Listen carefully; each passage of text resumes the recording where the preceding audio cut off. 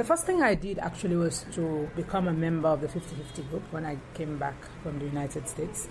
I wanted to be in an organization that advocates for the rights of women. So first thing I looked around and I saw there was an organization called 50/50, and I joined that organization. And through 50/50, I was able to connect with other women's groups in the country. And that's how I joined the women's movement. And I thought it was important for me to be part of that movement because I saw that there were a lot of problems that women are facing in terms of living their fullest lives, in terms of access to education, in terms of access to health. For me, understanding how patriarchy works within the Sierra Leonean context and strategizing to address or to smash the patriarchy was the zeal I came with when I got here. As an African feminist scholar and a researcher, I thought it was important that we understand the issues that affect women from a feminist perspective, and we strategize in various ways to ensure that the rights of women become central to the politics in Sierra Leone. So that's why I really joined the movement, and I realized there were lots of issues and there were a lot of things to advocate for. And there were, at the time I got here in 2006, and the movement at that time was for the 3 gender justice laws to be passed.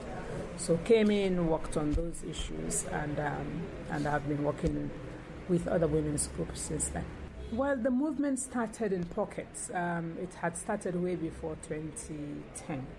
50/50 had started the movement, I think it's around 2002 when they were formed, and just after the war. And they had been pushing for a quota that was not necessarily specific. And when they started that movement, it was, they targeted I think it was a 2004 constitution review process. I think that was the target. So they advocated, they had a position paper that was taken to, what was the guy's name now? The one that headed the first review that never saw the light of day. So that was taken to them, and the first thing that they were told was that it was too elitist, and the wishes of the wider population of women was not included in that. So they couldn't consider it to put it in. I don't know how they decided that it was not the voices of women. It was a very, very consultative process. So that's the first leg of the whole process. In 2010,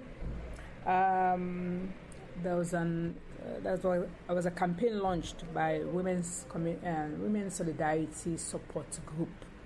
And Women's Solidarity Support Group was led by Barbara Bangura, and I think UNDP was supporting this process, and UN Women as well. And this picked up again. And this time it was decided that we should draft a bill that will be presented to Parliament and so on and so forth.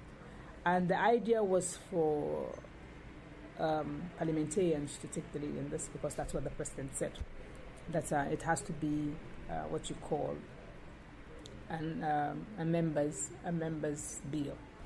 So we had Bernadette Lahai leading the process, working with the WSSG and other people. So we had a consultant that they work on women in parliament and women in political participation. And then we had that draft. And that draft bill was what we call the mixed salad.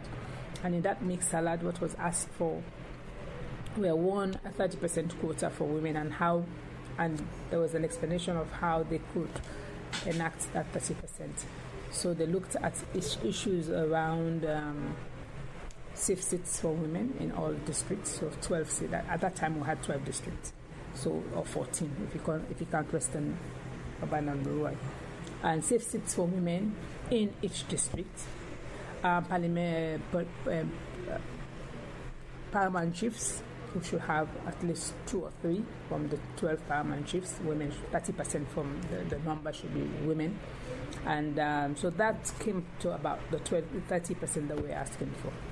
And again, there was a lot of push till the end of before we had the elections in 2012 or 2012.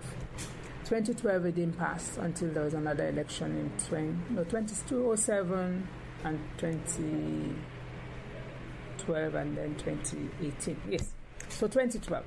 And didn't, because there was a split in parliament amongst the women themselves. So for me, I thought there was no the women's caucus didn't work together to ensure that they passed this. So the APC SAPP division came into place.